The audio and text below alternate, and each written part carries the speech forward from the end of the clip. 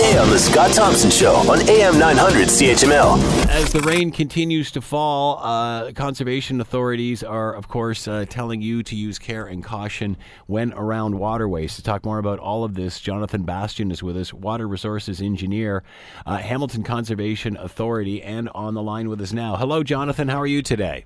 I'm very well. How are you? I'm doing very well. Thank you for taking the time to join us. We appreciate this. How concerned are you with this latest downfall, considering what's happened with localized flooding and that sort of thing in the past? How concerned are you with today's rainfall? We're monitoring things very closely, but the current levels are well below critical levels, and we don't anticipate or expect any significant localized flooding at this time. But certainly we're keeping a very close eye on levels as we progress. But the amount of rain over the remainder of the day seems like it's tapering off. So I think we may be near the highest sort of flows and levels we're going to see in the creeks today. And they are, like I said, below critical levels at this stage.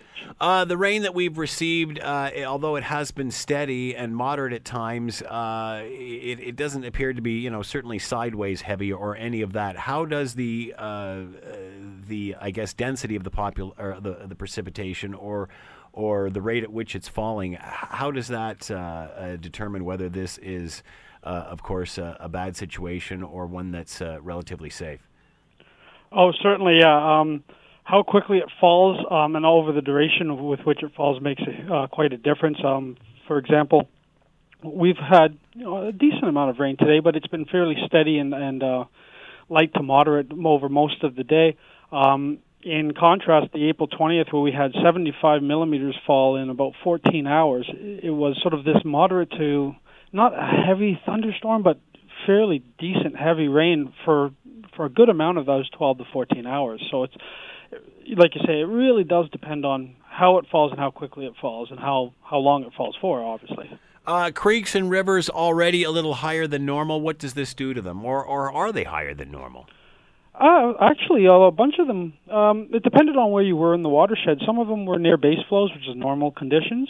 Some were slightly elevated, a couple centimeters, maybe 10 centimeters higher than base flow conditions because of the rain we had over the weekend, and just because of sometimes it takes quite a while for them to come back down from the bigger storms that we have.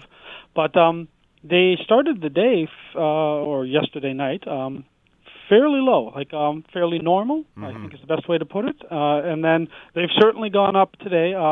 We have been tracking them, and they have been sort of moderately rising, but still, like I mentioned before, well below sort of the critical levels. How long does it take for levels to subside after you do have an event like this, or even the one you were talking about earlier? It depends on the creek. Some of our creeks that we gauge come down very quickly. Good examples is Red Hill.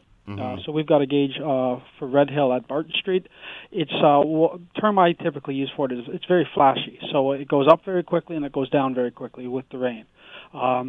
Stony Creek, we have another one. It's moderate sort of response. Ancaster Creek is quite flashy as well.